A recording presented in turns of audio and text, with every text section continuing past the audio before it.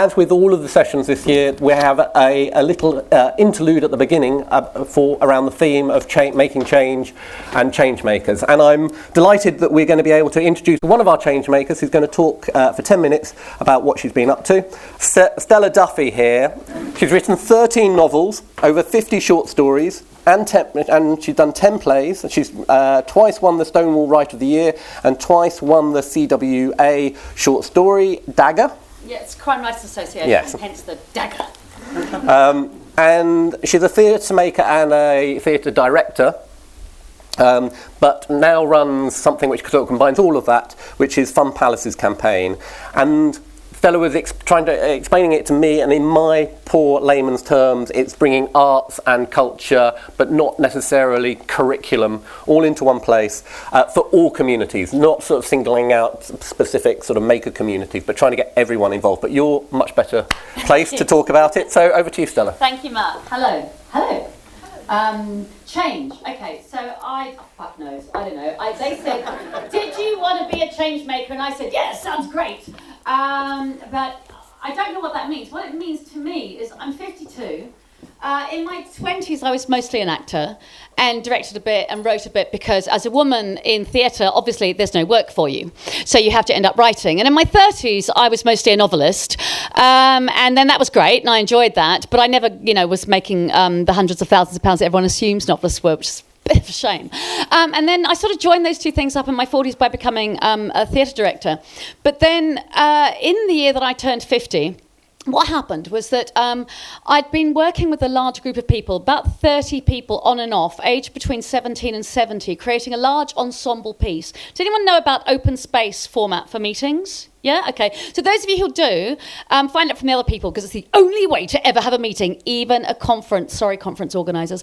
Anyway, the point is that we were working over a 3-year period creating a piece in open space with this really huge range of people, and I realised that I needed to find out more about working in ensembles. So I started reading up on the work of the theatre director, Joan Littlewood.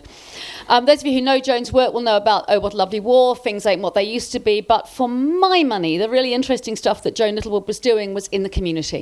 And they didn't call it community theatre then. This was in the 30s and 40s and 50s. And they didn't call it community arts. And they certainly didn't call it, stuff that we fly in, somebody who's brilliant and make all the local kids feel stupid. What they did was that they were all about what can we do to increase access to our local people. So, in about 1958, Joan Littlewood and the architect Cedric Price, along with the cybernetician Gordon Pask, oh, the days of cyberneticians, the cybernetician Gordon Pask came up with this idea of the Fun Palace, one venue to house them all. And it was going to be on the Lee Valley estate because Joan Littlewood realised that no one from the East End was ever going to go into the West End, not just because they couldn't afford it, not just because working class people didn't feel that they had the money to go uptown, but because they didn't feel those venues and those buildings welcome them. And you know what? As a girl from a small born in Woolwich and grew up in a small town in New Zealand, I still don't think those buildings are very welcoming to me or to most people.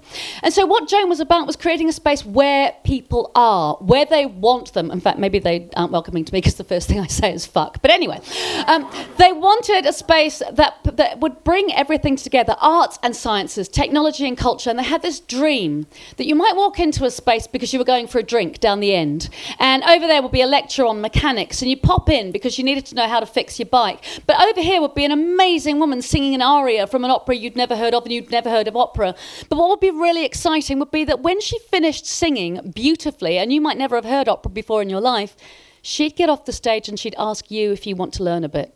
So it's not about keeping the performers and the participants separate. It's not about saying some people are brilliant and some people are a bit shit. It's not about someone standing on a dais and talking to you like they're brilliant and a change maker and more important than you are, because you know that's bullshit, and so do I.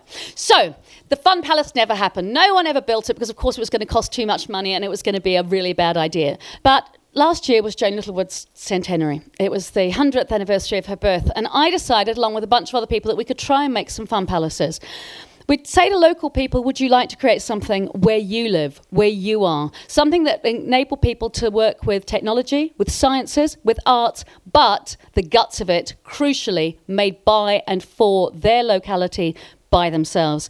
And this is what happened, and we're going to show you a short film now.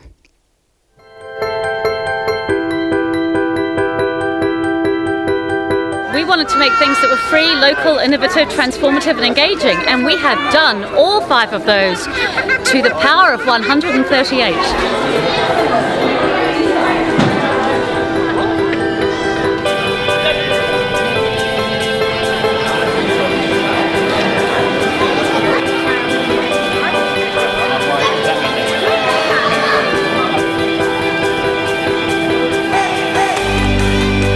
They opened the gates and in they came. They never stopped. Hundreds and hundreds of people I've never ever seen before. We will have the Astronomical Society coming in for a talk about the sky. Our choir have baked cakes, and we've got a fundraiser for the choir from the cakes that they've all made. Rapping, film workshop. People teaching the basics of BSL, which is sign communication language. There was a food fight. Earlier on, they've had pots made. There've been drawing competitions for children. And everyone was just so warm and welcoming. Scientist area, and they do all the chemicals and everything, and the burns and burners, and the acids and all. That's quite interesting. The fact that it's the first time for us seeing this new building has been wonderful. I learned how to make fire with a flint and steel.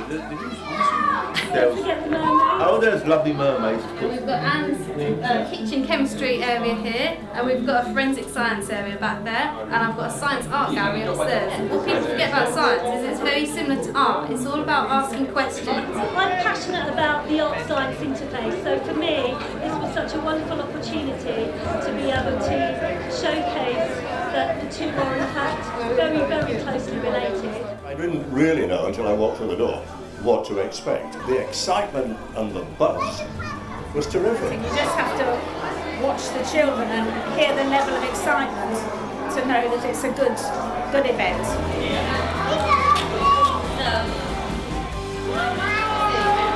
It sounds like a great idea to bring the community together, that it's really accessible to everyone. Great to see local businesses and local people just trying to have a bit of fun. So much stigma about the town. It's not. There's so much good stuff going on. Oh, that's fine. We were kind of given the option to volunteer. It's kind of a local creative place. Keeps people away from their phones. Like everyone's just always technology.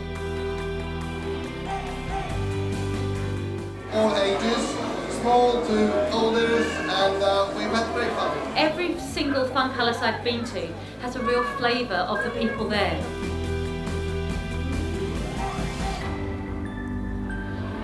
It's lovely to see people get people together and come out on a Saturday and explore parts of the farm I've never seen before and meet people I don't usually see. You know, getting the audience involved in everything, it was really fun. To be able to just open the doors and say, come in and do whatever you want, has been really exciting for us and really freeing.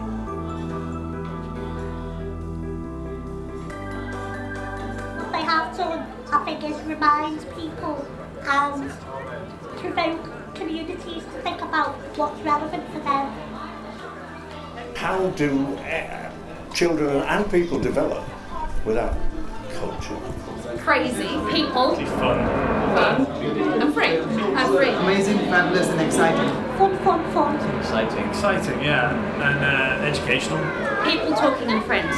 Playful and imaginative. Fun, family. Exciting. Informative. Fun. Bloody marvellous.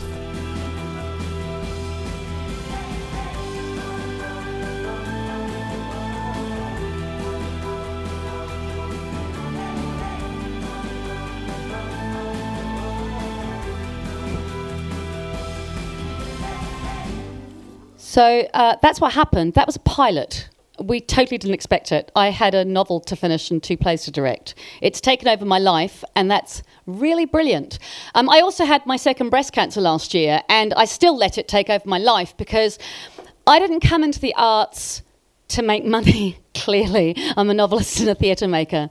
I came into the arts because I was a working class girl who didn't know that my life could be as changed as it was till that day when I was 15 years old and someone who was the big brother of someone I went to school with came to our school and did a school play. And I thought, oh my God, someone like me can be an actor. Someone whose dad works in the same mill as my dad can be an actor. And I came into the arts to change the world, to make a difference, and to include everybody. And I don't believe that you didn't do that either. I don't believe that a room full of creatives doesn't want to make a difference. And I don't believe that we can't make a difference. But we might need to do it a bit more together than we are. It's really exciting to be invited to a conference like this where people who don't normally work together are talking together. I invite you to talk to us at Fun Palaces with any ideas you want to share, anything you want us to share with the local Fun Palace. People used it last year for R&D. But more than that, I invite you to challenge yourself to just talk to some strangers. My life has opened up so much from talking to more strangers. Not people who did what I did, not people who work in the media or the arts, but complete strangers. Strangers are great. Thank you very much.